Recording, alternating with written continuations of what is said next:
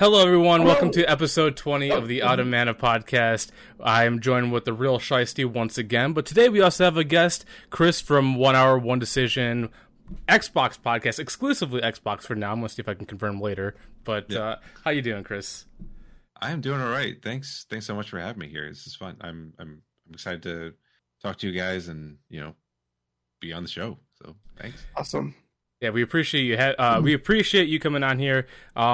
So one thing I want to ask, I always ask this with everybody, is what made you start creating videos? Because I think, did you start with YouTube or did you actually work on audio stuff first? Because read your comments. Yeah, we were originally just all audio, and then I convinced Tom, like, let's just try out YouTube, just see how it goes, whatever. So that was like episode 40-ish that we started putting out the video stuff. So yeah, that was that. And then we've been making videos ever since. I dabbled a little bit into the TikTok world, but I'm like, oh God, I don't know how to do any of this stuff. It's just too much time. Yeah, TikTok seems like it's very easy. Like it's just a simple clip, post, and that's it. But there's a lot more structure to it. So, what site did you start on first with your audio episodes? Oh man, it's been so long I forgot that. Oh, Transistor. We started using Transistor first, and then we transitioned over to Anchor. So now we're fully on Anchor there and doing all that stuff. And like our YouTube stuff, we have a channel, but then since working with the guys over at QTB, we've been posting our videos there and kind of going from there. Like we have our own little playlist or whatnot over there too. So yeah, that's the one thing, because Steve and I usually do like Twitch and YouTube. So going into the audio world was new for me, and I also discovered Anchor as well. I didn't even realize they're with or made by Spotify, so it was nice to see like the easy connection there. But how have you seen like the growth since you've done video? Because from what I've seen, or when I've researched, because I like to try to research as much as I can, is it seems like your first video was September 23rd, 2021, and even on your original channel, you guys had a decent following there. Have you, since you switched to video, have you seen your audience grow, or how is it? I was like super obsessed about numbers when I first started putting that stuff out. Now I'm just like, I don't even look at the YouTube stuff like in terms of the numbers. I'm just like, whatever, if it happens. And same thing with the audio stuff. I'm just grateful that I get an opportunity to work with Tom and make these stuff. Like we've hit our 2-year mark, and we've hit over 100 episodes, and like these are two milestones that neither one of us thought we would ever accomplish in doing something like this. So in that sense, I'm grateful for that, and being able to reconnect with a college buddy of mine. So now we're many moons outside of college, but it's cool to be able to do that with them and be consistent about it. That's cool.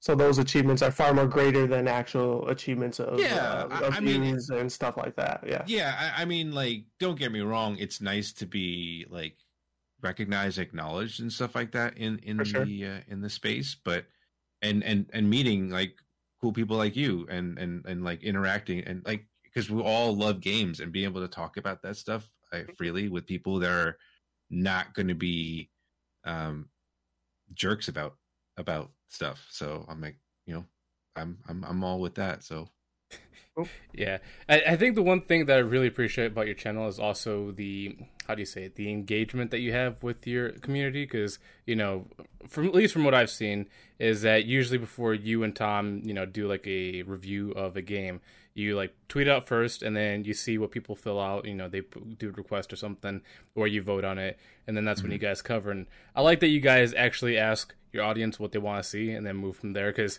I know that there's been games you've enjoyed and some games you haven't enjoyed. Yeah.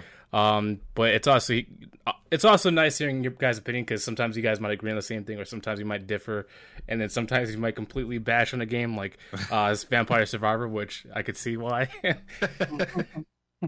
Yeah, it was the Twitter poll thing was actually fairly recent compared like in the 2-year span of us, but we were really riding the surprise me button for a long time and trying that out. And while it was nice, it kind of limited us sometimes or was a blocker for us in terms of getting to talk about the newer games that Game Pass was getting at the time. And there was some really cool stuff that we couldn't really talk about because we were tied to the surprise me button for a bit. So we're like, what if we just like throw it out to Twitter and like get that kind of engagement that way? So that's kind of how we've been like doing that. So we try to do that at least once a month.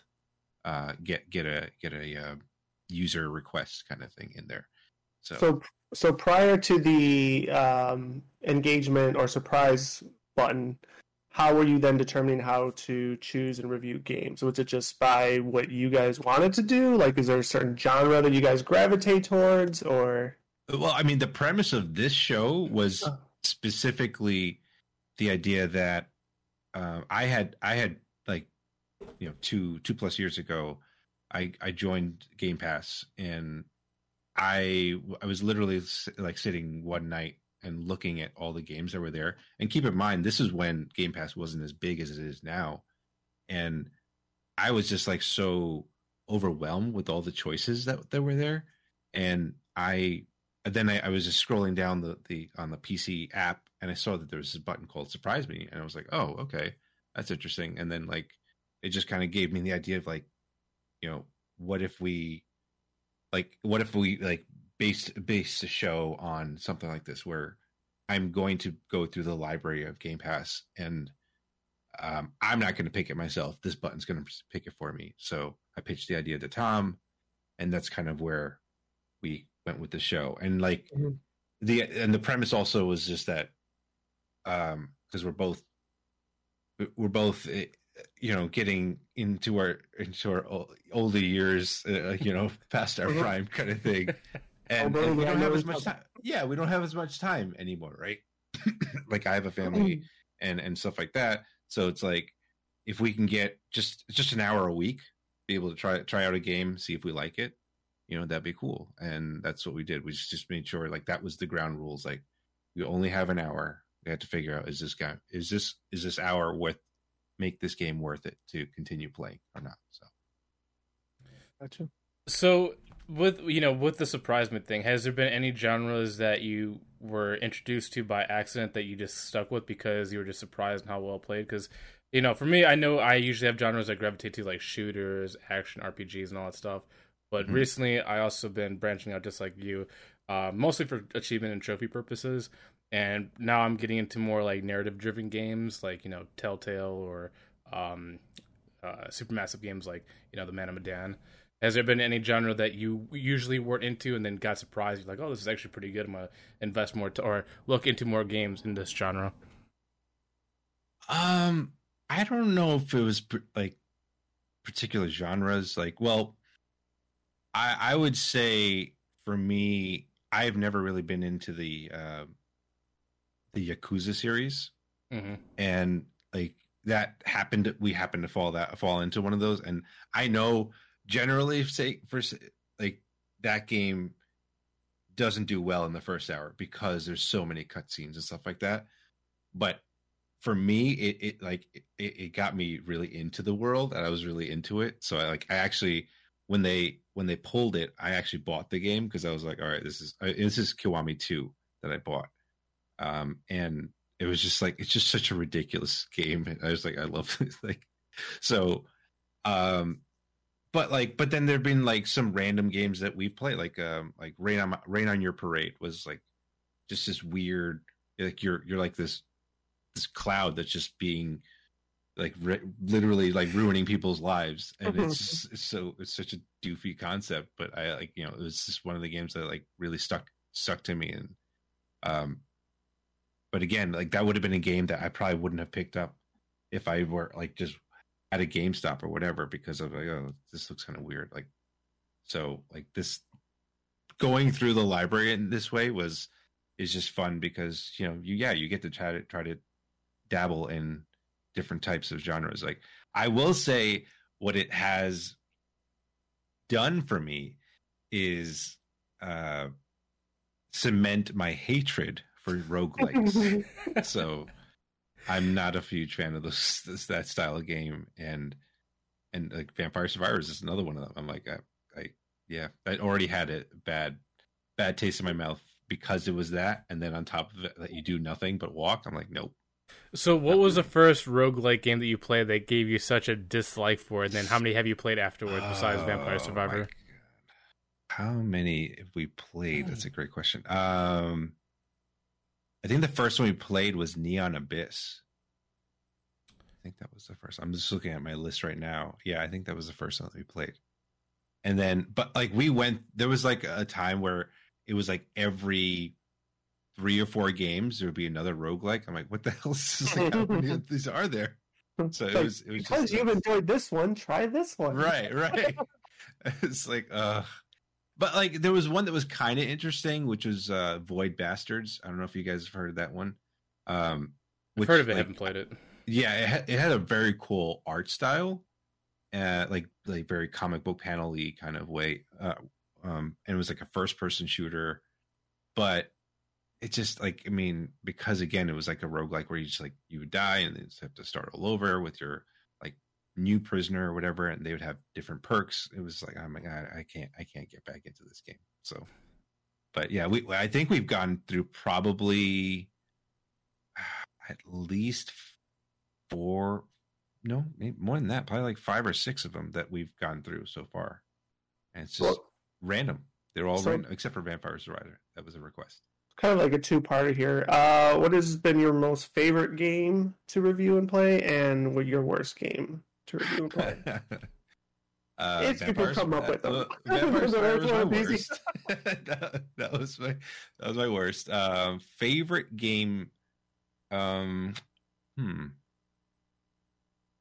Well, I will say it was a game that I initially didn't want to play, but I put it out there that if we got to 100 subs on YouTube, I'll finish the game on a stream, and that was Resident Evil 7. Oh, interesting.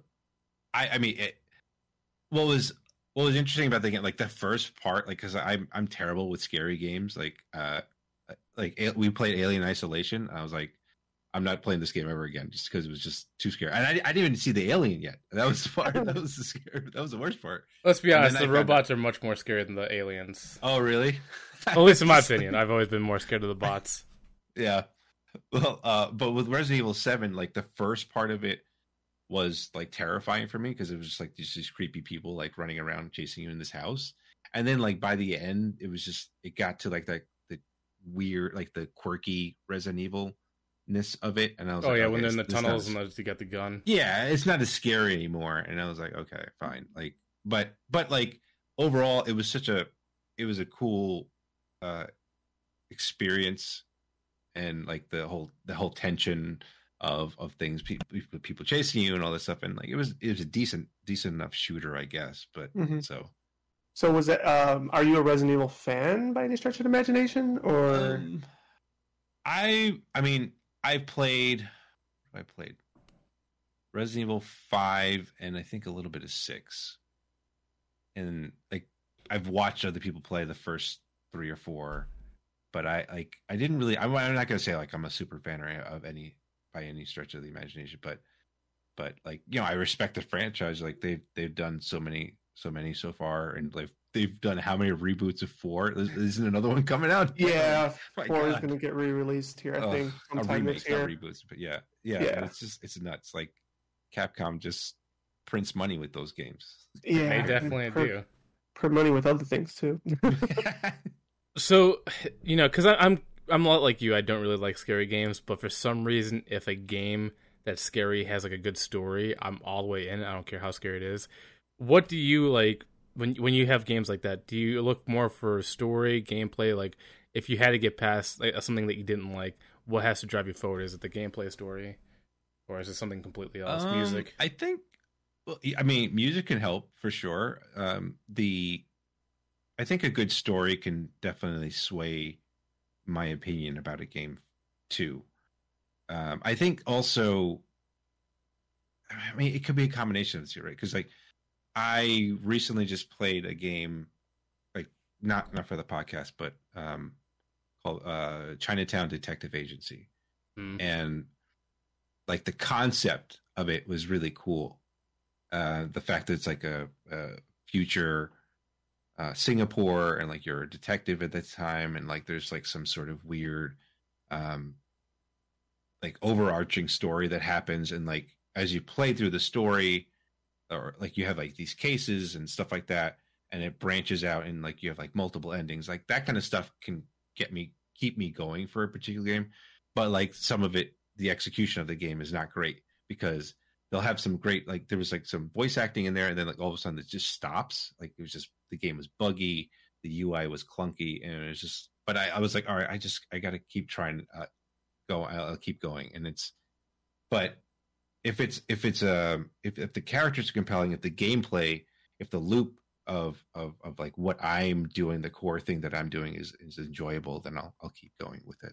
So I think that's probably one thing that drives me with narrative-driven games like, Mad Bandan, Little Hope, and all that stuff, is because I do like that story so much that it just drives me forward. And then also, like you said, with the multiple endings, it's like the first playthrough I wish it'd be like the best possible ever, and then the second one might be the worst, or how different it could be. So like that was the thing, like with Cyberpunk too, right? Like I put it down for a long time, and then I came back. I was like, and I didn't even get past like the first major thing that happens, like before you even I don't know if you guys played Cyberpunk? I have, yes. Okay. Yeah. Like before you even meet Johnny Silverhand, I stopped right before that, like that mission, and I was like, okay, it's fine. And then like once I got to that part, I was like, oh wow, okay, this game got like really cool now. And like that was literally the same thing that happened to me for The Witcher 3. Like there was a point where I was like, oh, I don't know if I really like this game or not.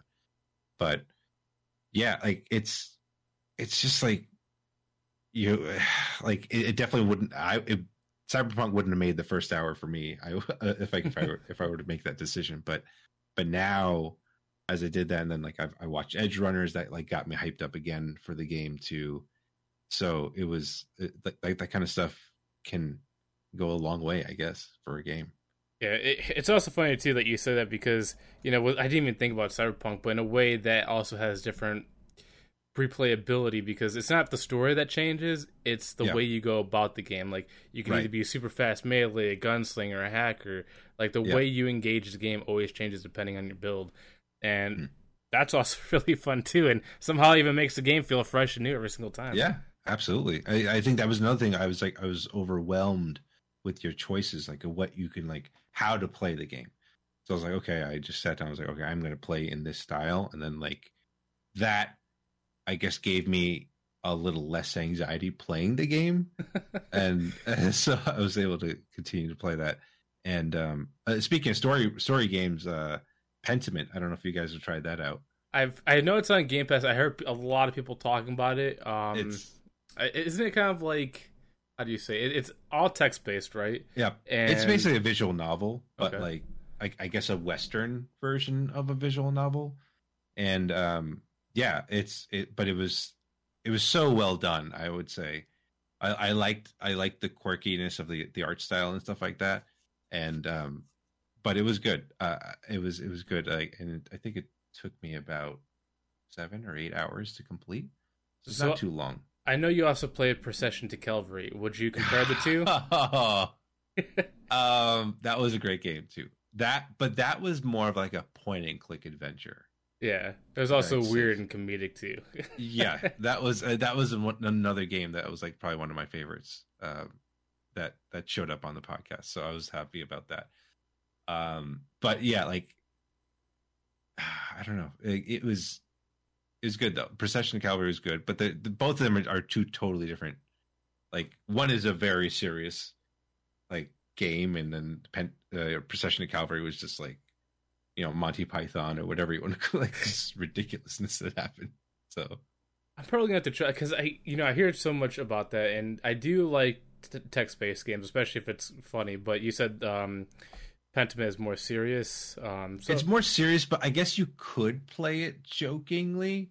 But there are like you have to be prepared for like it's broken up into 3 acts, right? And every act it kind of resets. So it's like there's like that world building in like the first, I don't know, 2 or 3 game days.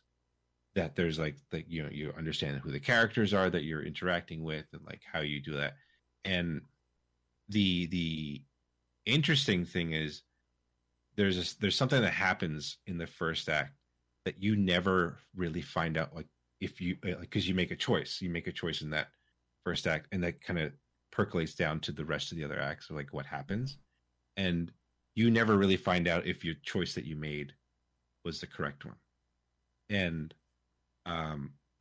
which can be bother people, because you're like, oh, I want to know what the real solution is. And it's like, well, the real solution is what you picked, is essentially what, you know, the designers at Obsidian said. So I was like, all right, I could respect that. And like, but I went back and like, I just looked at like forum stuff, like who got the best ending. And I was like, okay, good. I did do the right choice. I was like, so good to know.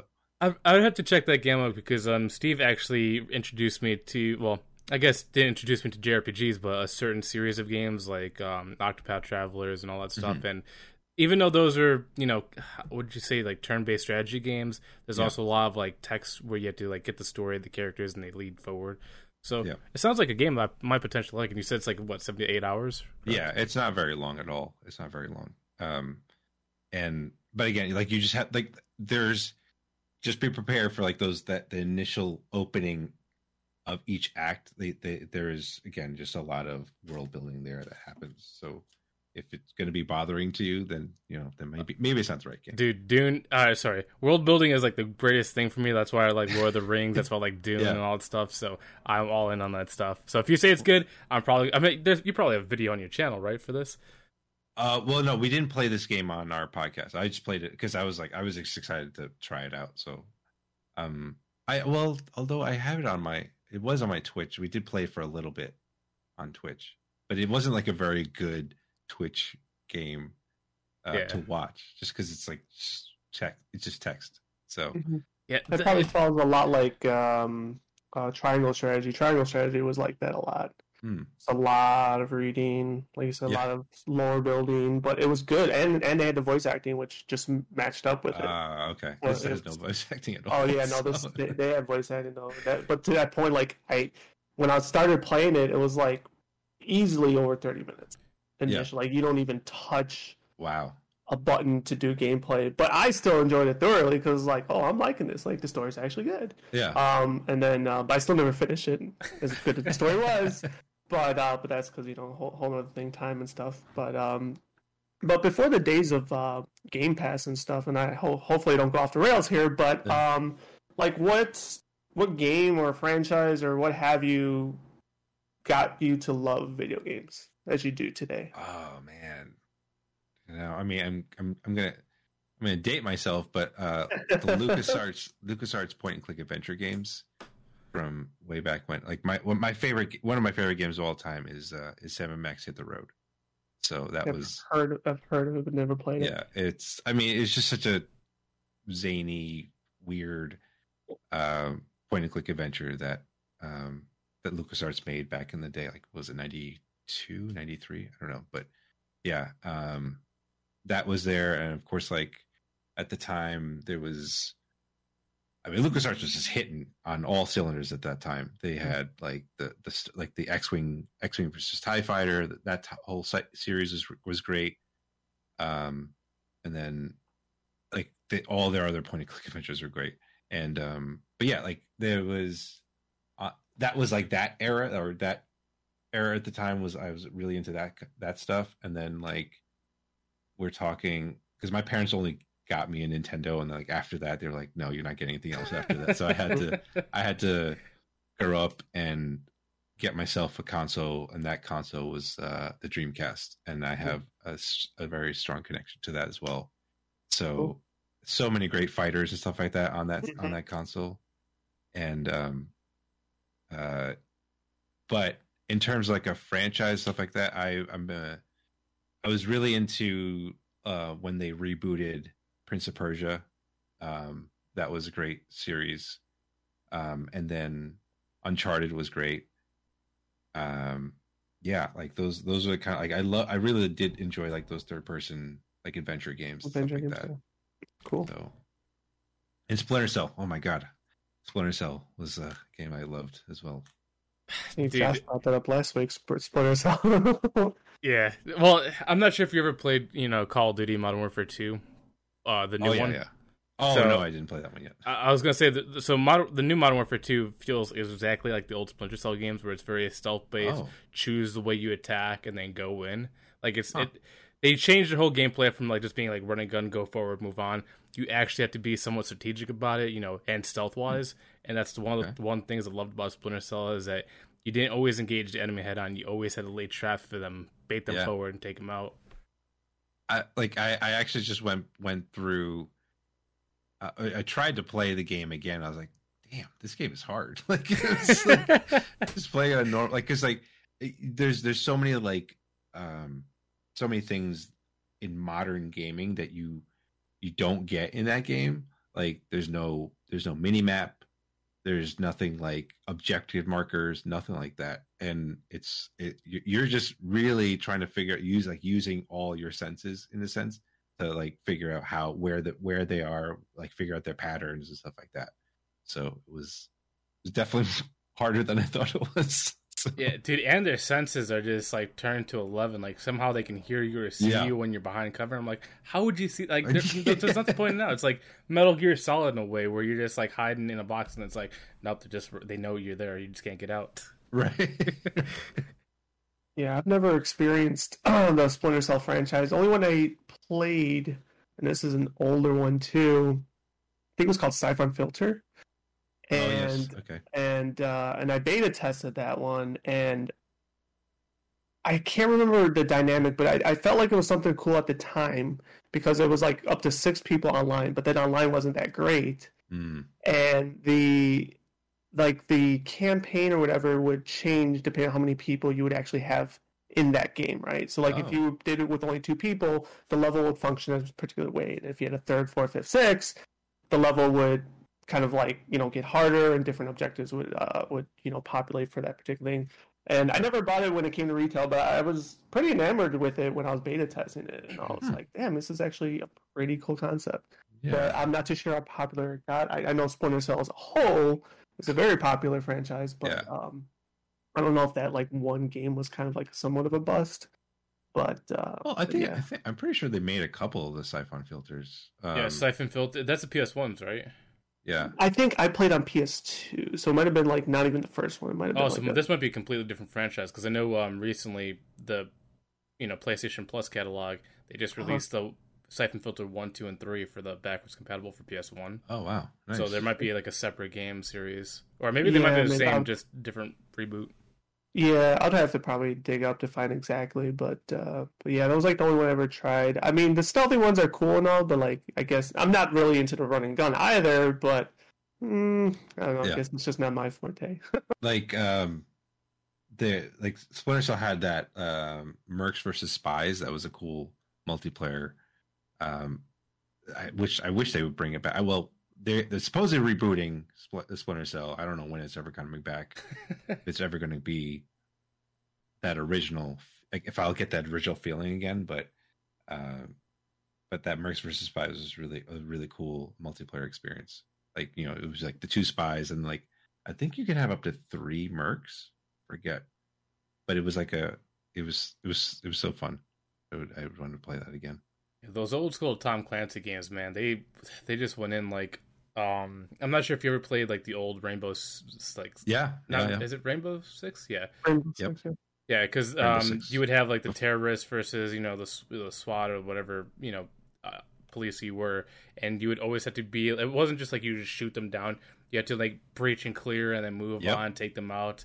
And it was just tactical. It was just an interesting experience compared to like the average Call of Duty, which I'm not against Call of Duty. I love Call of Duty, been a fan for many years. But when you actually have to think about how you're going to engage somebody, it brings a little bit more excitement to that gunfight. Yep, for sure. And then like there was the Ghost Recon stuff that Mhm. was really cool. Like it was more strategic, and like to your point, like where you're not just going in there guns blazing. So it was fun. Have you So I know you're talking about Prince of Persia. Are you looking forward to the potential? I'm not sure if it's like a remaster or a reboot, but supposedly they're going to make like a new Sands of Time. Are you interested in that? Well, I was excited when I heard about it, and then I kept hearing about the delays, and like they just shifted the whole dev team or something like that. So I'm like, oh my god, Ubi, what are you doing? Like they just can't seem to get anything done properly. So I'm. It'd be nice to see if the update like that game with updated graphics and stuff like that, because playing it again it'd probably look pretty rough around the edges, but I guess that's the only thing I can play right now anyway, because the remaster or whatever isn't out yet. So surprisingly, I'm not sure if you've played the 360 or PS3 version, but there's like the trilogy collection. Those surprisingly hold up really well. And then I think they also had like another like Sands of Time or Edge of Time, whatever, where it's like the I guess last actual entry, and that wasn't too bad either. It's like I don't know what Ubisoft is doing. It's like they focus on just Rainbow Six Siege and Assassin's Creed, but they have great series like Prince of Persia, like one of the best action platformers out there, and they just completely just like threw in the trash, and it was like, we're moving on from this. Yeah, I mean, it wasn't like Assassin's Creed came out of Prince of Persia, from what I understand, right? Like, I think it's pretty close, with the man thing on the wall and then moving around. Yeah, I would say that would be a fair assessment for sure. So, I mean, well, yeah, and then there's Beyond Good and Evil, the game that's never coming out. So, dude, when was it? When was Beyond Good and Evil 2 trailer? Wasn't it like 7 years ago? They showed it like more than that. And it looked amazing too. Yeah. I mean, but it was all like just what do you call it? It was just CG, so it wasn't the actual game. So like, we don't know what it looks like. So, do you think Beyond Good and Evil 2 is like kind of like Dead Island 2, where it's just going through development hell, and eventually it'll be picked up by a developing studio that is just like, all right, we'll give it love, we'll put it out? I don't know. I have no idea, because like I don't know. So I guess moving back to what we're gonna ask is, going from your channel and how you were talking about how you switched to video format recently, but also you didn't just switch to video format, you also switched channels too. What made you jump from 1 Hour One Decision, your actual channel, to Quit the Build? Well, we like, the guys over there, Nick, Bruno, and Brad, like they were building, they got to us pretty early and spoke to us about this this idea of like building a network and stuff like that. And we thought it was just like a cool idea to just be able to work with these guys, because I was following them for a bit and listening to their podcasts and stuff like that. They seem like a good group of guys, and like they generally try to stay positive about things, which is great too. I think we try to stay positive about gaming and stuff like that, and not be so negative and start the flame the fanboy wars and stuff like that. So so we just thought it'd be cool to be a part of that and be a part of their network and see how it goes out. And it's been great so far. We've been I've been learning a lot from them and how they manage their network and stuff like that, and their content. So yeah, because I think I was watching like your it might have been a comparison video of like Dead Space and another game.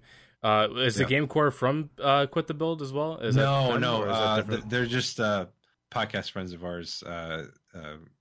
I've been chatting with them for a while too, and we've been wanting to do some sort of collaboration with them for a bit, and then like I thought this was just a perfect opportunity, because their podcast early on, they did like these head-to-heads of games. I was like, hey, we're finishing up this thing, and like, you want to be a part of this, and it kind of worked out nicely. And they're a great podcast too. If you guys want to check out, like it's semi-scripted show, and they talk about games too, so it's good. Just was, like us. No. yeah, I was watching that. I was like, oh, that's kind of cool. Like, you know how you say, you know, what games you like, and then it's like a majority vote thing, and if, you know, see who differs. But who are the people from Quit the Build? Because I think you've collaborated with them before, but I know it's like 3 guys as well, right? Yes. Yeah. Nick, Brad, and Bruno. They. When's the last time we've done something with them? Like on our podcast, it's probably been a minute since we've done something with them.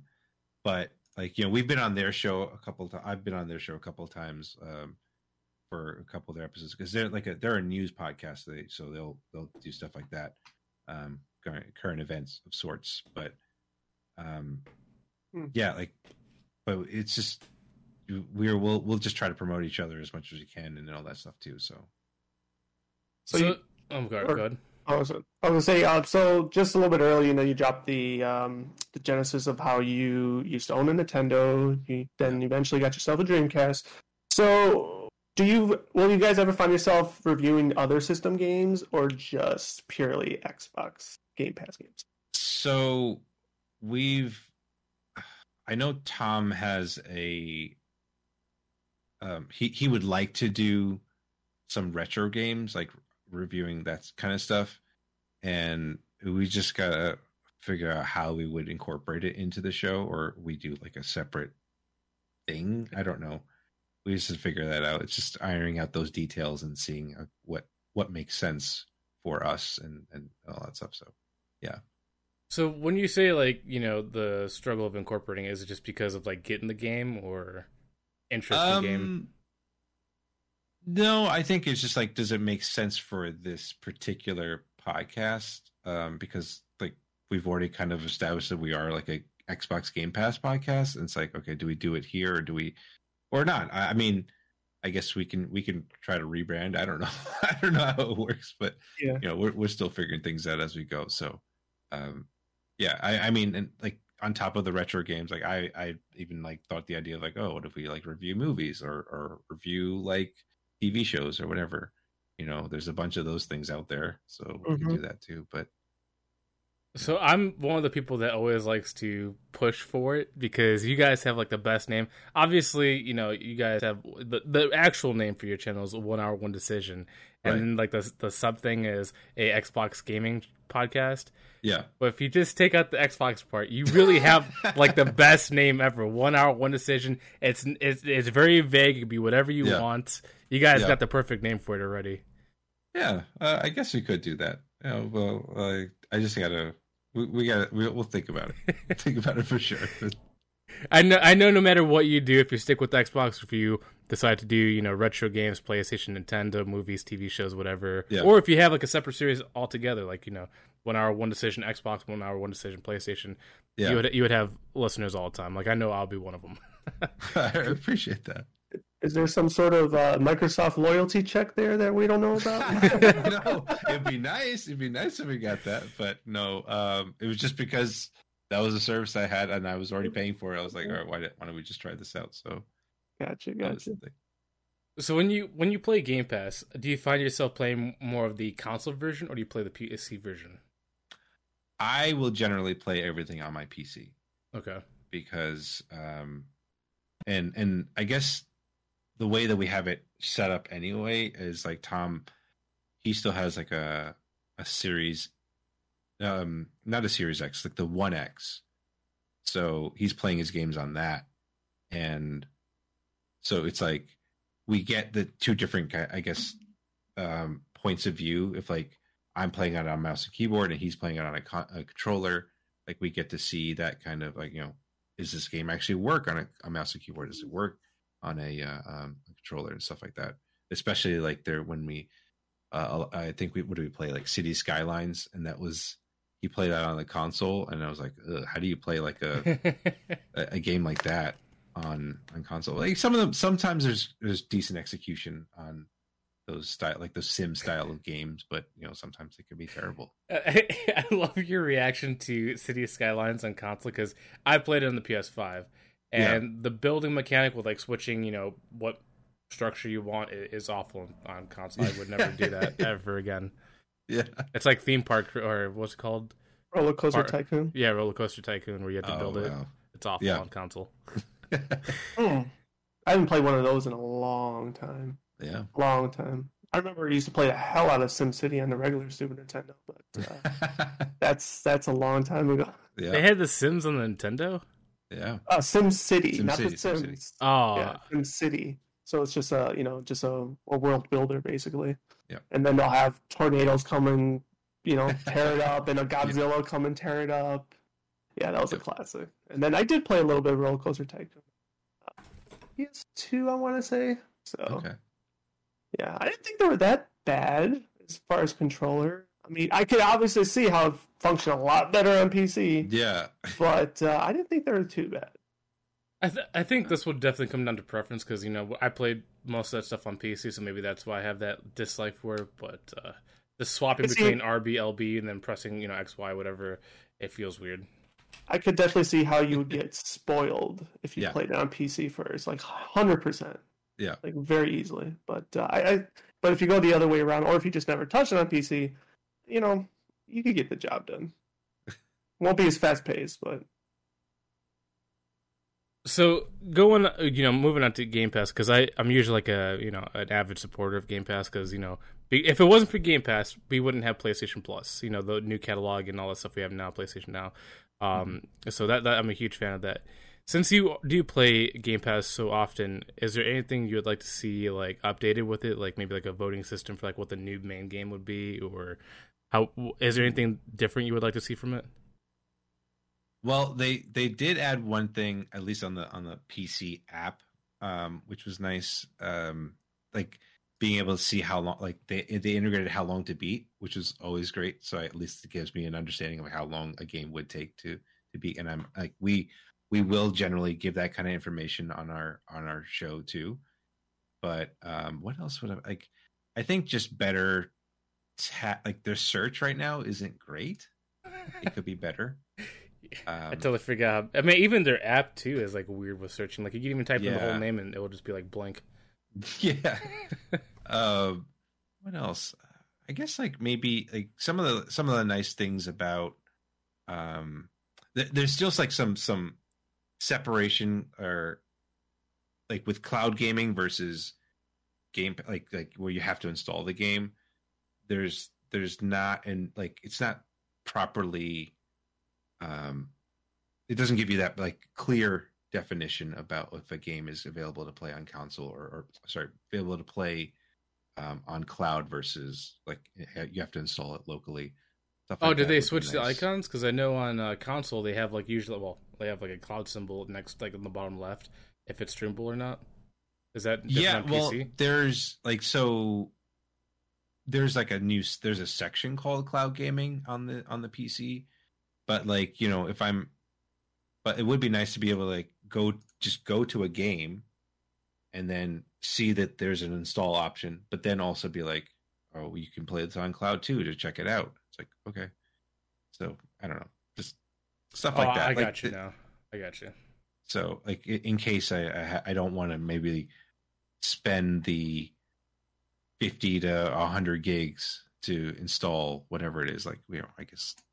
How big is Halo Infinite or whatever is ridiculous. Yeah, any of those big shooter games are always massive in size. Yeah. So it's actually funny that you say with just test it out, because I've never actually liked streaming because it always hinders the quality of the game. But in your case, it's like the best reason to have streaming is if you just want to try it out, you just want to play it, and you don't want to download it, you just stream it for a little bit, see if you like it, and if you do like it, then download it for like the enhanced version. Now that you say that, it makes so much sense, and I'm so happy that they actually integrated before, because I was like, why would anyone ever play a full game this way? But I'm like, if you're just testing it, it's like the best thing now. Yeah, absolutely. And it's the cloud, like being able to like pull out my phone and then just being able to try a game on it on the go is nice too, and especially when there's touch control. Well. Again, touch controls doesn't work for every game, and I get that for like a competitive shooter or whatever, like where you need precision. I wouldn't trust cloud gaming yet, but it's getting there. And like like a game like Pentiment, like I was able to play that on the cloud, and that was no issue because it's like very text based, nothing really fast acting or whatnot. So so it's like kind of like those casual style games. It's perfect for, and yeah, that's kind of where I sit with the cloud gaming stuff. So I know you play Xbox and PC, or mostly PC right now. Do you personally play any other system right now as well? I do have a PS5. I don't really play it that much, but I did finish God of War 2018 on there because I kept, I was like just ramping up to Ragnarok. I was like, okay, is this game actually that good? I was like, yeah, it's okay. I was fine with it. I mean, the axe mechanic was really good. It felt good, and all that stuff. But like, there was so many little things about the game that bothered me, and I'm like, I don't know if it was like I don't know if even back in 2018 if I would call this my game of the year. But hey, kudos to the team. Have you played the other God of War games, like the original trilogy? Yes, I really liked those though. I was really a big fan of the original God of War series because it was just so over the top ridiculous, and it was like it felt like a game, whereas this felt like it was trying to tell a story, and which is fine. Like I get that, but it was like, like you could see it was that boilerplate kind of Sony, movie template kind of game. Yeah, like there's the parent and the child and that kind of relationship, like with God of War and The Last of Us and stuff like that. Like they're trying to take it very seriously, which is fine. That's what they want to do. They want to have like a serious game or whatever. But like there was like it was like the first 3 were just so over the top and ridiculous. I'm like, okay, well, I was totally for it. But like where he's just ripping people's heads off and stuff like that, which he kind of does in this game, but I felt like it was a bit more muted because I guess they were trying to be more serious in a way. Yeah, I guess that's the only word I could really say is like it was trying to be more serious for it. I'm like, okay, whatever. It's funny that because I've played all of them. I haven't played Ragnarok, but I played all of them, and it seems like the people that played the original trilogy definitely don't prefer the newer ones as much. I'm not saying that they hate it. It's just it feels like if you're part of the original trilogy, you love that more than the new versions. But if you're part of the new versions, only the original trilogy just doesn't work for you. Yeah. But the reason why I brought up the console stuff is because you were talking about streaming and all that stuff. I was gonna see if you tried the streaming on any other platform. Because I think the reason why I dislike cloud so much is because Nintendo turned me off on it. Because I'm not sure if you ever played any like Nintendo Switch game, but they started to do like streaming stuff now for like Kingdom Hearts, Resident Evil, and it is like the worst possible iteration of streaming I've ever seen.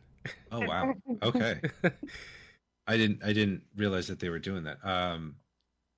Yeah, no, I haven't tried anything from Nintendo in that way, and most of the time my kids just take the console hostage anyway. It's like with Pokemon or what was the other game they were just playing?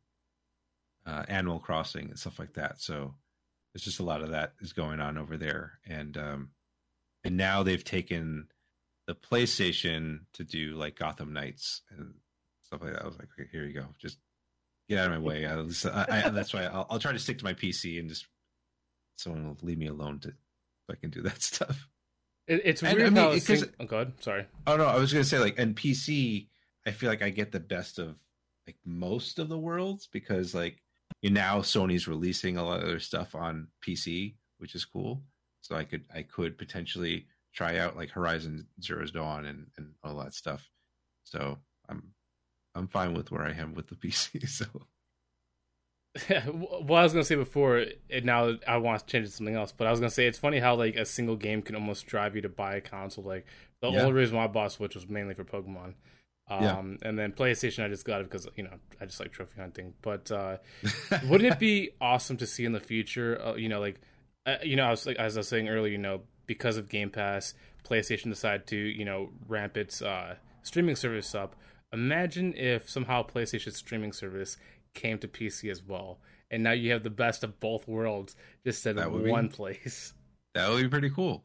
I will say, the Sony Remote Play or whatnot works pretty well, and I'm kind of sad that Xbox or Microsoft took that away in this like new version. I hope they bring it back where I can do Remote Play on my Xbox, but I guess at the same time it's like you can kind of play the games already on your PC, so maybe it's like redundant, but still there's like certain games that are not on like the PC version yet that like it's just like console only, which gets me a little frustrated. Like I'm looking at you now, Plague Tale. Like I that was because I bought it on my Xbox, but I can't play it on my PC, so I'm like, there's that cross play stuff that doesn't work. So. Yeah, that's the one thing that I've always like. It's hard with consoles because like one thing always does something better than the other, and then vice versa. Mm-hmm. Like as much as I like to give PlayStation crap about certain things, like you're right, the share play or the online play that they do, where you could either stream your game to a person that doesn't own the game, and they could join you, either be online or offline co-op, or just the assisting with achievements or features and how to get past certain levels. Like I love how they integrate that for PlayStation, but for some reason it's like Xbox like doesn't help you in those areas. Like, what are they doing? It's like they do a lot of great things, but it's like they fail on those like accessibility options to play with more people, or at least get past certain games or hints and all that stuff. Yeah, I mean, like the competition is good, right? And I'm hoping that they see that there's this feature here, like that maybe Xbox players are really clamoring for, and then they will integrate it hopefully into it. I don't know, but we'll see. Yeah, I'm not sure if you're an achievement hunter at all. No, I barely have enough time to play these games now. It's like to do achievements. I'm like, oh my god, no, I need more. Yeah, the only reason why I do is because as you were saying before, when you were younger, you'd only get like one game at a time or a console. I think that's where it stems from. Is that when I had a game, I made sure I beat that all the way. Yeah, I think that's why I keep doing it forward. But one thing I'd love to see with Xbox is them add like a hint feature like PlayStation does to help assist in getting achievements. I wonder how they would do that though. Like, or rather, like, do the game designers have to put that in there? Like, I'm curious how that whole system works on Sony versus Xbox. Like, if they do it there, like, and as long as Microsoft has something like a system in place, this is just easy enough for them to just plug and play in there. So PlayStation, I know that usually the developers do it. Like, they give you like a little tutorial on how to get certain collectibles. Like, they just have it mapped out for you. Okay. But Xbox has the advantage of not just the developers, but they also have communities for like true trophies and all that stuff, where they could link that site and have like their guide side by side with the actual game, like PlayStation does. Be cool. So, how long has the share play been around? Was that a PS4 feature? I believe it was, right? Yes. Yeah. I think it might have been since the PS3, because I know the Vita actually had that feature for both PS3 and PS4. Interesting. Damn, I didn't realize they've had it that long. Well, yeah, it's worked pretty well. Yeah. I guess the one I don't know if Sony has something like this, but the what's the name of the Xbox feature where you can like basically control like half of your controller with someone else? Like, so if like you're playing with someone that like a younger kid or whatever, or maybe someone that doesn't have like the dexterity to play with the twin sticks, like you can control like the car or whatever while the other person it just presses one button to like let them act like they're playing. What is it called? Co-pilot. I think it's co-pilot or something like that. It might be. I know what you're talking about, because I definitely remember that being like such a cool feature with having somebody else just take over your screen. But yeah, I can't remember what they called it, man. It was such a unique feature. I don't know why they stopped it. Yeah. I think that's kind of. I think maybe Xbox started, and then PlayStation took it over that with that share play thing, because now you could actually have two people doing the same controller, and they don't have to actually be on your platform, on your account. You send them an invite, and then they just take control. Oh, okay. So Xbox started it, then PlayStation's like, "Hey, you got a good idea. Let me finish it." Yeah, I mean, hey, why not? How things can work sometimes. Yeah. So I know we talked a little bit about it earlier, how you potentially might, delve deeper into like, maybe doing retro games or movies, TV shows. Do you Yeah. have any future goals for your channel for, 1 hour, one decision, like what you'd like to see going forward? Obviously, everybody would like to see more engagement, more viewers, but what would you like to Yeah. see content wise on your channel? What do you want to see going forward? Ooh, I mean, it's hard for me right now because it just makes editing a challenge. I do like to have people on the show, Uh-huh. but uh, if I can figure out that workflow better, like to make it better, like I'd love to do that. I'd love to um do more stuff like on the streaming side of things. Um, like I did I did a stream with a friend of the show, Dave Jackson, who does Tales from the Backlog. He's another podcast, and where he was like a big fan of Bloodborne and that whole like the From Software series stuff.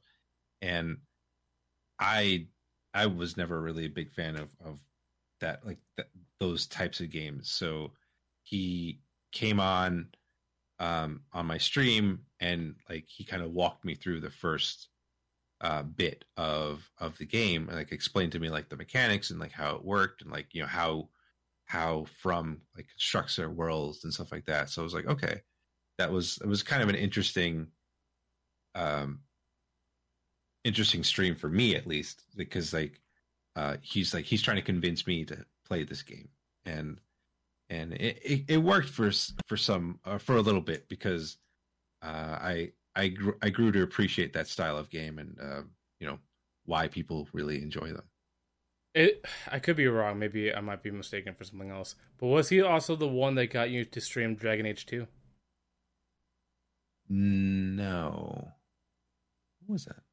No, Dragon Age 2. No. I don't think he got me to stream it, but he I don't think he was on that stream.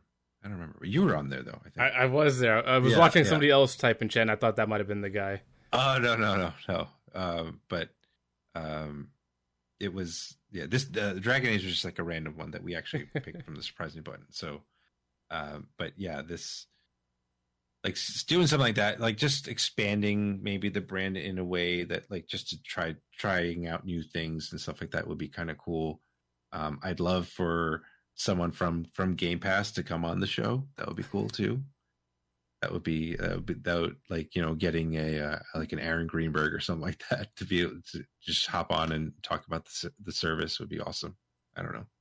Those just some ideas. I think thoughts. We shared this. Well, at least same thing. That's one thing we've talked about before. Is I'd love to get more developers, studio heads, just artists, or music artists for games, because obviously you hear players' opinions all the time, but when you have somebody that actually works behind the scenes, it's interesting to hear their take. So I definitely share your want to get more people like that on channels. Yeah, it'd be cool. Especially like and to your point, like if it was like a developer, a game designer for a game that we just like might have eviscerated on the podcast, for them to come on and be like, all right, well, this is why we built it this way in the first hour, and you need to give it this many more hours to really play it. And then, we can have a nice discussion and like be like, okay, well, we didn't really like it because of this X, Y, and Z. So. Do better next time. Build it. Yeah. So who would be your like dream, like if you could right now message them and they reply, who would be your dream guest to have on? Like obviously you said people from Game Pass. Mm-hmm. Would you go directly with Phil Spencer, or would you go someone completely different? Like it doesn't have to be just Game Pass, it could be like any guest that you want on. Who would you pick? Oh my gosh, that's a good question. I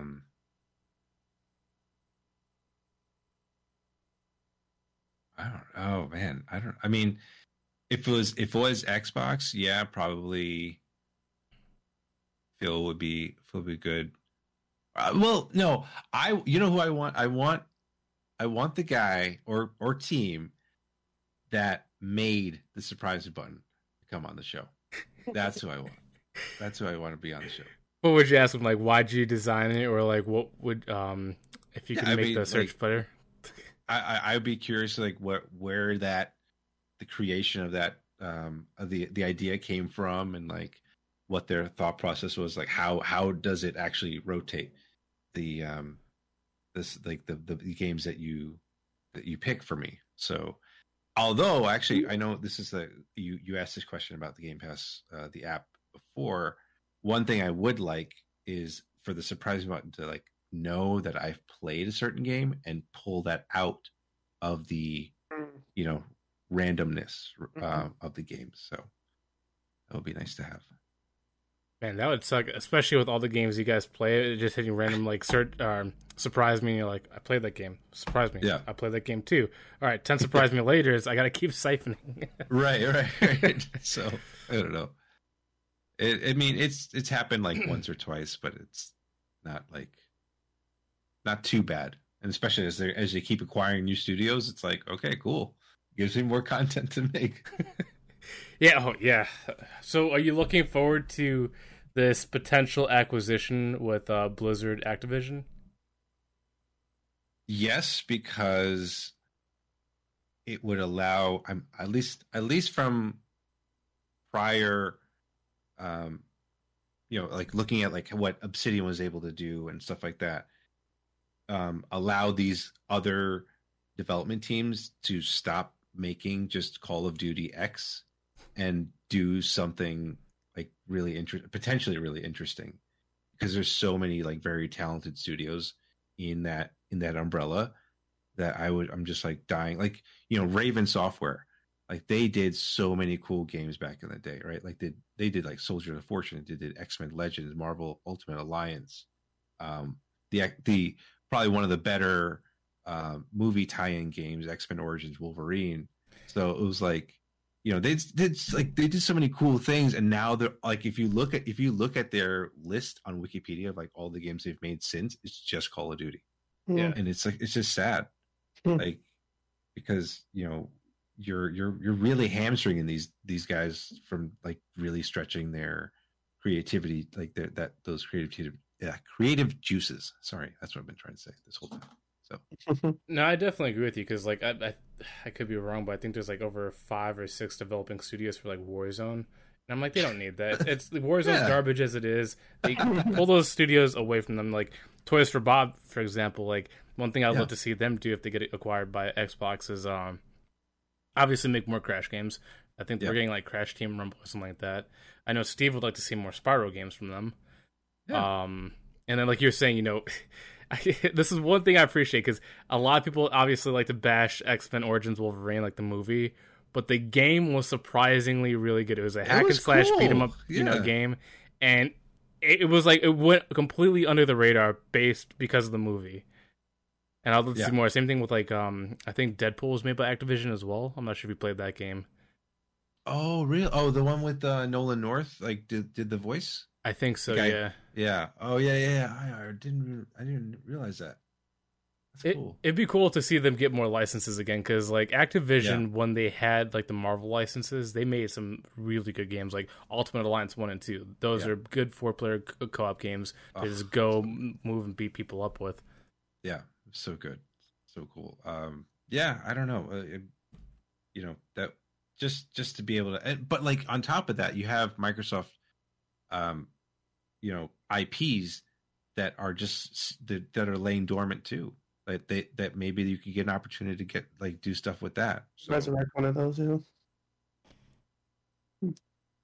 Oh, I thought you said a game name, and then I realized you said Resurrect. Yeah. So, since we're talking about like future stuff here, are there any future games you're anticipating for this year, or maybe even next year? That I'm anticipating, like that haven't been announced yet, or no, like, are there ones that like that they're going to be released this year or next year that you just can't wait to get your hands on? I mean, Diablo 4 should be cool. I have to look at the list of games that are actually coming. Like, apparently, Armored Core is coming out this year. I don't know if Is it 8 or 9? 6. Oh, 6. Oh God, I don't know. I know their trailer looked awesome at the Game Awards. Yeah. So I wonder if it was like 8 or 9. I think it was up there in numbers for me. It might be. You're right. Like, it's a good series, though. Yeah, and I've heard a lot about it. And what else is there? There's some others. I was like, oh man, I really want to get into it, but I have to look it up now. Street Fighter 6. Maybe I'll go back to Street Fighter. I don't know. Maybe, yeah. Funny because I was playing 5 the other day, and I totally skipped out on 5, and it's like 6. Like, I don't know. Still haven't really sold me yet. Yeah. Yeah. I mean, the Jedi Survivor. That's another one I'm interested in because Fallen Order was like, I enjoyed it for the story, and like the combat was good, but it was like, you know, kind of Souls like that pissed me off a little bit because I'm like, oh god, every time I go to a save point, it's like it resets the whole world. I'm like, oh, I have to fight this guy again. It's annoying. But yeah, those are probably ones like I've top 3, top 4. Yeah. Cool, what about you guys? Well, I'll start where you started.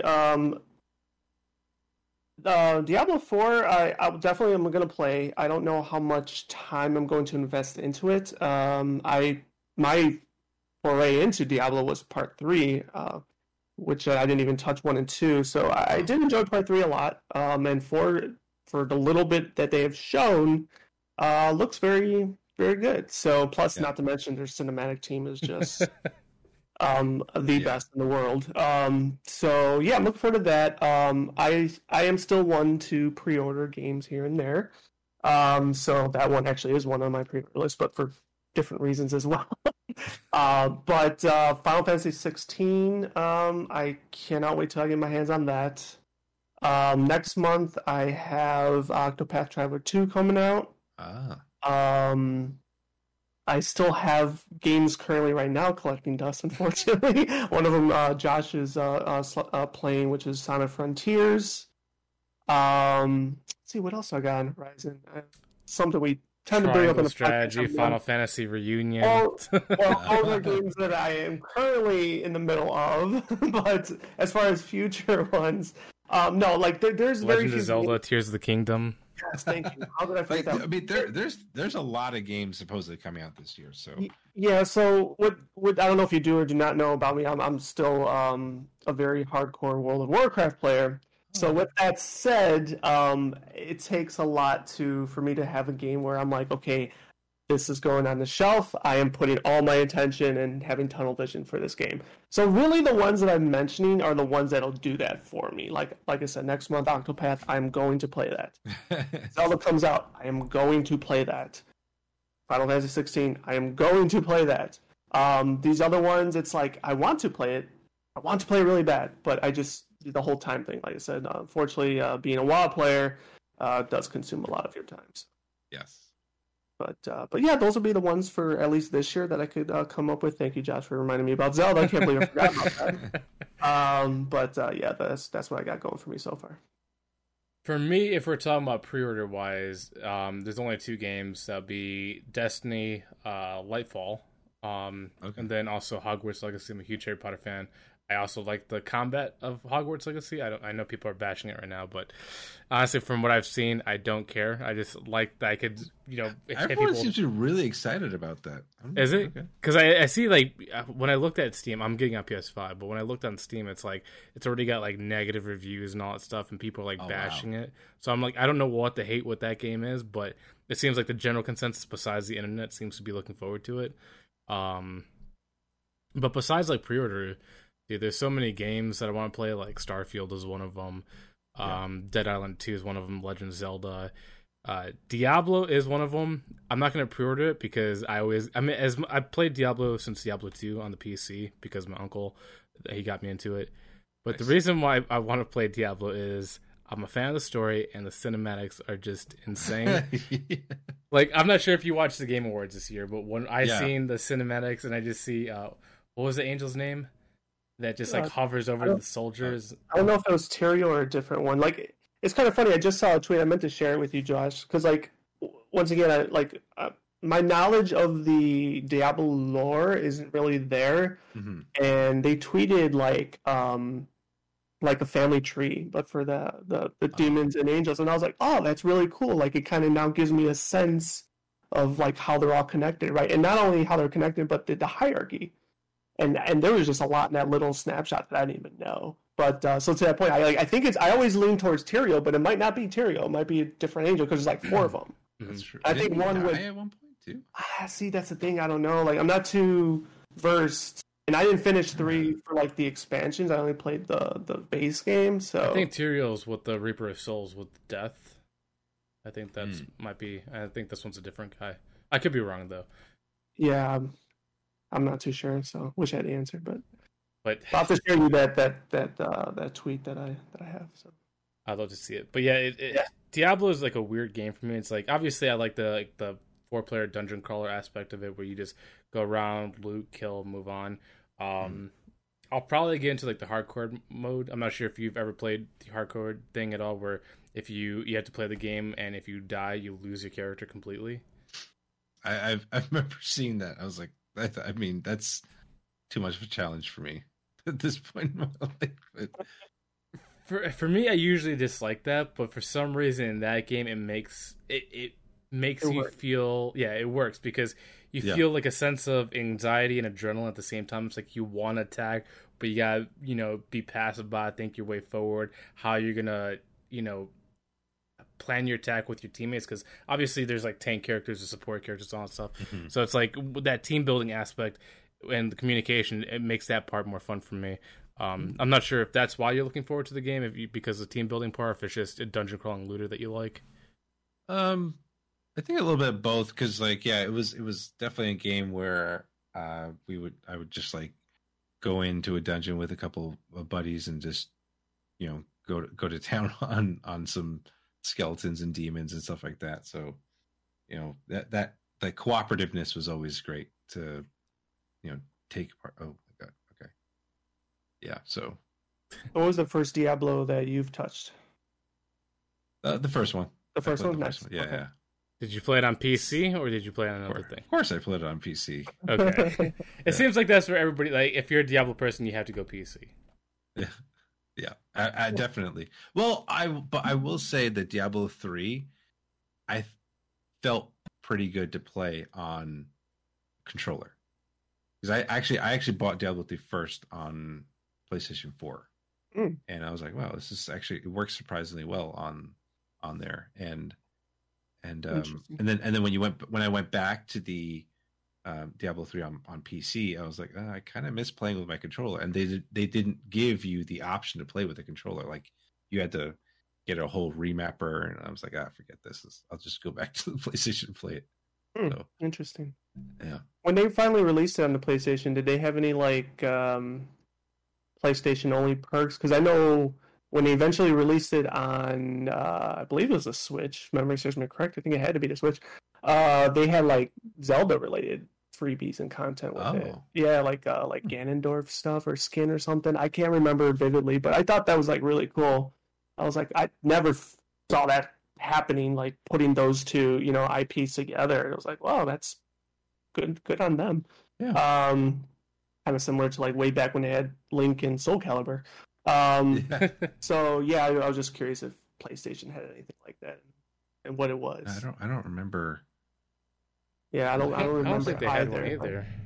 Yeah, I don't think so. Right? They probably just had like a starter up pack or something. They got like a bunch of shit. I know they had item packs because item packs. Yeah. Well, if you bought the Eternal Edition, where they came with like Reaper Souls and then the Rise of the Necromancer, it's like you got this bundle of items with it as well to give you like a little startup boost. I don't think it gave you anything else besides that. So I don't know if you play long enough, Josh. I think that's when I stopped playing. But the PvP aspect of Diablo, are you a fan? Both of you guys? No. I tend to stay away from the PvP. Stay from the PvP. Okay. Yeah, I'm the same way. I think I tried it once and then I got bodied and I was done. Yeah. It's like when you do that, you're like, just disappointing. Yeah, it's so crazy because like you said, it's a dungeon crawler. You go in, you just massacre things, and constantly try to get the best roll drop for your gear and just rinse and repeat. But it's so fun. Like the way they have the stage/world build and how it's structured, that it's just like equally amount of time spent on each thing. Like no area seems too long, too short. Like they really do a good job managing that. And also the variety and I'm not sure if it's like procedurally generated, but like the variety and pathing is also pretty good too. Yeah.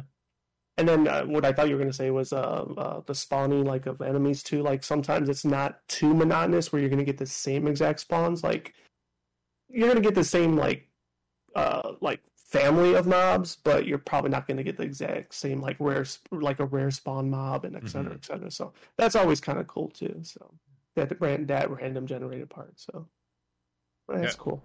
I think one of the things that a thing about hardcore mode is that when you would like randomly like go through the level and you get like your average enemies that are just patrolling in their little packs, but the next thing you know, you get a big boy coming by and tanking, and then you got more guys coming along behind you because they hear all the noise. or you think you're going into a pack that's a regular pack of mobs, but one of them is a named mob, so he's just gonna freaking hit you like a truck. Like, what did I just do? They all look normal and weak. Yeah, or they start summoning reinforcements out of nowhere. You're like, we should have focused that guy first. I don't know why we didn't take him. So, well, there's also other games too. Like I know Star Wars is also on my list as well. I know you played other LucasArts games, Chris, but have you played Force Unleashed 1 or 2? Oh, no, I've heard like those games are underrated. They are, in my opinion. I mean, Fallen Order is good. I like it, but if I was to pick a actual like Star Wars game, Force Unleashed 1 and 2 are my top picks. And the reason I was asking is if you played it, I wanted to hear your opinion on that. If not, well, it looks like you're gonna have a submission later on for a 1 hour one decision episode. Okay. Well, the problem is though, Tom's a big Star Wars fan, so if he's played, like he's probably played that game. I was guaranteed he's played that game. Anything that's Star Wars related, he will play. I'll talk to him, but I don't know if he'll be like, I already played this. I'm like, okay, well. Well, I guess it saves him some work here. He has his opinion. Right. That's true too. That's true. But if not, no worries. Yeah. No, I mean, of course, we can talk. I could talk to him about it and see what's up with that. Go from there. Does he seem to share since you said he's a Star Wars fan, does he seem like he's hyped for the new Star Wars? Oh, yeah, I think so. I think he's really excited about that. I mean, he likes the new character, like Cal. Oh my God, Cal, right? Cal Kestis. No, I think it might be. Dude, I played the game and his name just like first name sounds accurate. I don't know about his full name though. Yeah. So like, yeah, that he was really into into that game and like what they were doing, and like, I mean, I like Respawn too. I think Respawn has done some great games so far. Like, I really want another Titanfall, but that's probably never happening. So yeah, it sucks that Respawn's such a good studio, but unfortunately, because of EA, they'll always be dragged to different things like Apex Legends. Right. Unfortunate, but so be it. I need to experience some new Star Wars games. The last, and this is going to go way back. In the last one, this is regular PlayStation. I think it was Jedi Power Battles. I know I played the shit out of that one. And I liked it, and I liked it so much because like the fighting style was actually like combos. Like you actually had to hit the buttons in certain orders to do certain, lightsaber moves. And I don't know why, I just really liked it. It was kind of like a side scroller. But I take that back. I did try the MMO very shortly, but I couldn't get people to play with me. So I just, that's how, like, WoW's different. WoW is like, I'm invested, I could play by myself. It doesn't matter anymore. But whenever there was a different MMO, like, I was like, it just had to have, like, even, what was it? New World came out, like, was it last year? I mean, I have that game. I've been you have New World? Yeah. Yeah, I was like, I think I tried to get Josh a little bit, but, that was a hard push, but I didn't say no, but then when I said I'm down to play, you said nope. It's day one's already gone. Can't go back. Because it was already released, I felt like okay, we already missed the launch. I don't know when it was finally like okay, green light. I'm like, nope, too late. Like we already missed 2 days. It's over. But since you said you played, how did you enjoy that? And do you still play it at all? I played it for a little bit when it first came out, but then there was like all those server problems and stuff like that. And then I did pick it up recently again. When did I start? I think it was like October, November. I think they did like essentially like another like a patch or something. Yeah, like it was like a big update for it, and it was pretty fun for what I call. Like, there was a lot of like quality of life stuff that they finally got into the game, and yeah, like it was fun for a bit, and then like I don't know, like I was playing with a friend of mine, and then like he just kind of dropped off. I'm like, oh, okay, I guess we're not playing this anymore. So yeah, it kind of sucks because I don't know like how much you could achieve, playing solo. That at least that version of an MMO. But I just because that was something that me and Josh had our eye on for years because they revealed it years and it took them so long to finally get it out, and immediately when it did launch, I was like, man, that game looks beautiful, like graphically and whatever. It just wasn't too sold on the gameplay itself, but I was just like, I don't care, sold on this. But still never came to fruition, and unfortunately, it's still up and running, but the popularity definitely has plummeted. So I don't know if the popularity dropped because when I look at Twitch, it's still pretty high up there. I mean, it also could be that it's an Amazon game, I believe. Yeah, they're pumping it. Pumping but I mean, it's still top of the directory in most places, and there's still a lot of people playing it. Okay, I mean, you're still gonna have a lot of people playing it, but I mean, once again, as you know, being the WoW player, like when a new MMO comes out, I see the flock and the herd of people like, oh, here's the next WoW killer. Right. It's like, let's give it 2 months, Yeah, right. And then, and sure enough, that's what happens. But yeah, I actually watched a little bit of people playing it, and it did look nothing short of amazing. That's for damn sure. Yeah.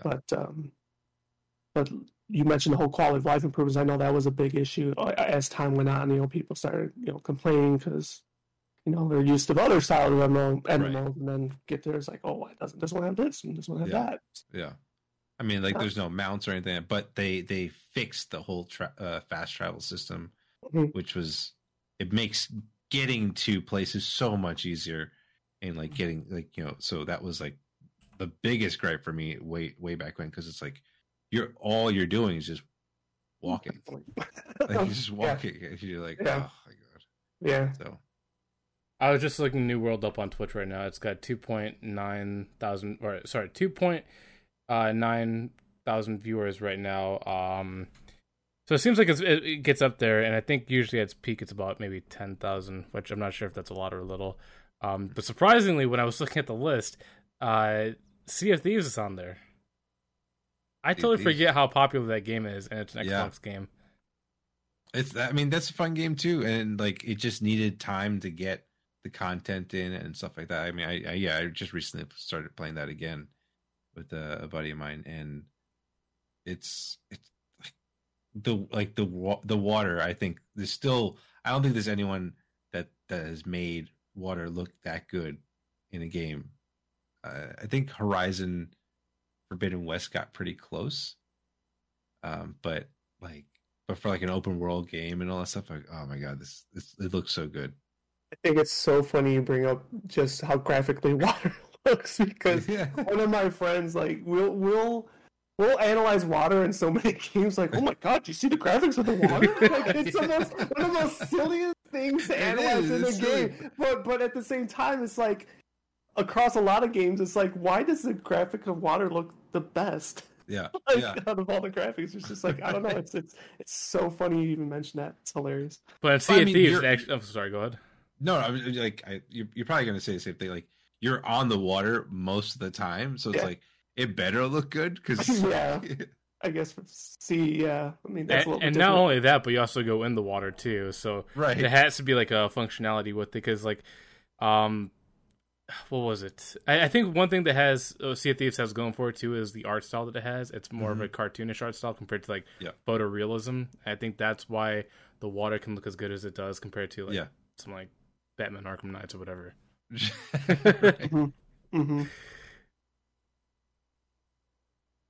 I was just looking right now to see. So looking at Twitch stats.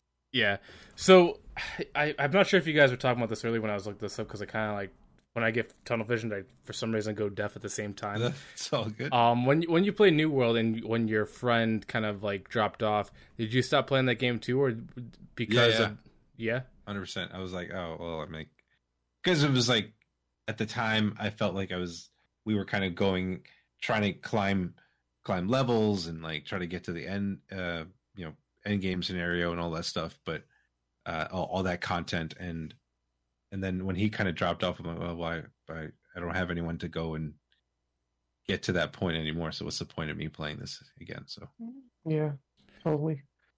So kind of bringing a little real life conversation to this, but still keeping it gaming. So me and Josh, we went to one of our local arcades, which happens to be the largest in the country. And Josh never has been to an arcade like such. So the only arcades I've ever been to are like bowling alley and miniature golf ones. Yeah, but this is just full-fledged, like, old school, like, I don't know if you want to say 80s, just nothing but arcades. So with that said, my question to you is, did you play arcades growing up and back in the day? And if so, which ones were you fond of? Like, which one took more of your quarters than anything? Oh, man.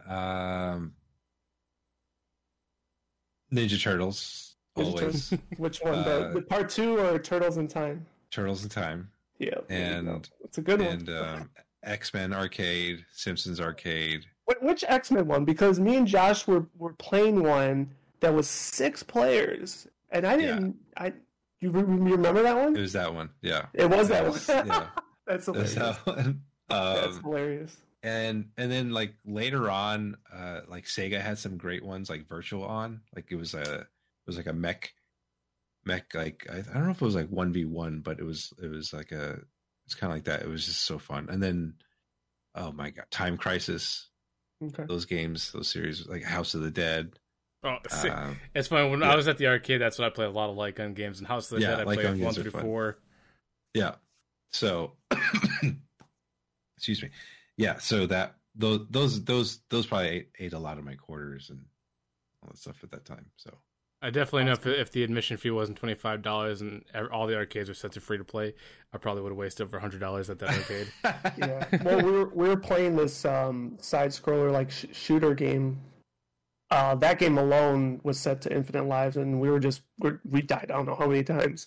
And we're like, man, imagine how much money we would have blown just in that one gameplay. Like, seriously. It would have been ridiculous. I was like, I think we're like $20 deep already. Yeah, dude, that so it's like a bullet hell game where there's just a whole bunch of stuff on the screen. You have to dodge and shoot and kill. And there's just a lot to do, and we died many, many times. Nice. But I guess to move on to our last thing, because I know, time, we got to wrap up soon because we got certain things to do. But I'm not sure if you're excited for this. I know I am. So this Sunday, Last of Us, the TV show's coming out. Has there been any TV show, movie of any game that you've enjoyed, or any game that you'd love to see adapted into a show?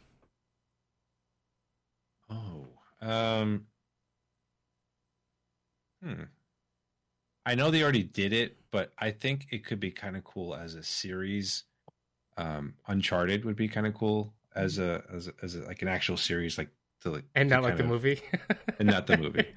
But I haven't seen it though. I've heard it's okay, but I don't know. I could be wrong. If it wasn't Uncharted, it'd be good. Okay, that's good to know. What other? Oh, I don't know. I think Sea of Thieves could be kind of fun as a show. Yeah, if Pirates of the Caribbean doesn't take Johnny Depp back, he could be Jack Sparrow on Sea of Thieves. Yeah, there you go. What else? Yeah, those are all I can think of right now in terms of. Well, I guess maybe Yakuza could be cool. That actually would be a really good one too, because like they've done. I mean, Netflix has done stuff like that before. Like, I'm trying to think of the name. It's like there's this American Reporter that goes over them. They show like the Yakuza life. Oh yes, that was on HBO, right? Yeah. Oh my gosh, I know exactly. Tokyo Vice. Yes, Tokyo Vice. That was a good series. Yeah, they could do something like that with like Yakuza. I think it'd be good. Yeah, definitely. And that was good. I would love to see that. And I was just looking at something. I was like, oh, that would be cool too. I think Josh accidentally buried the lead there, but are you going to watch The Last of Us?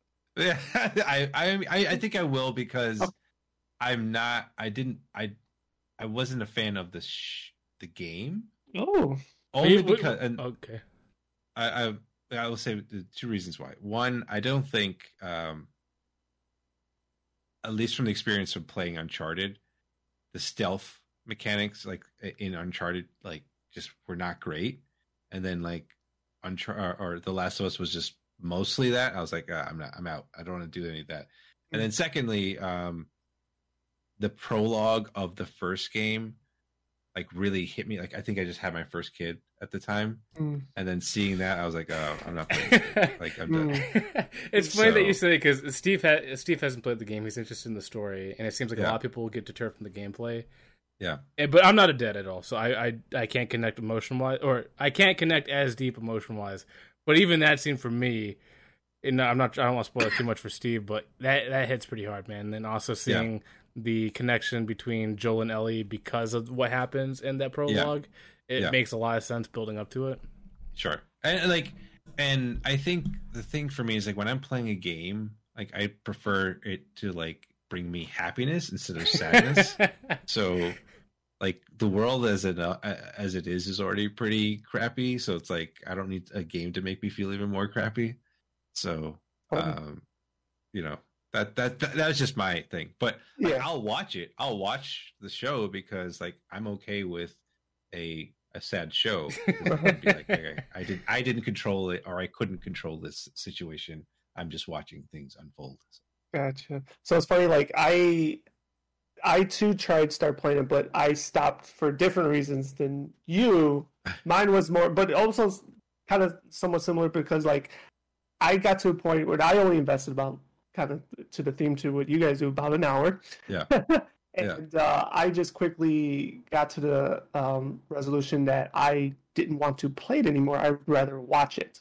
Now I never either just sat down to just go watch a streamer play it like from beginning to end, as a lot of streamers can do. Yeah. So now that the fact this is being converted to a TV show, I'm definitely excited to see it and consume it as such.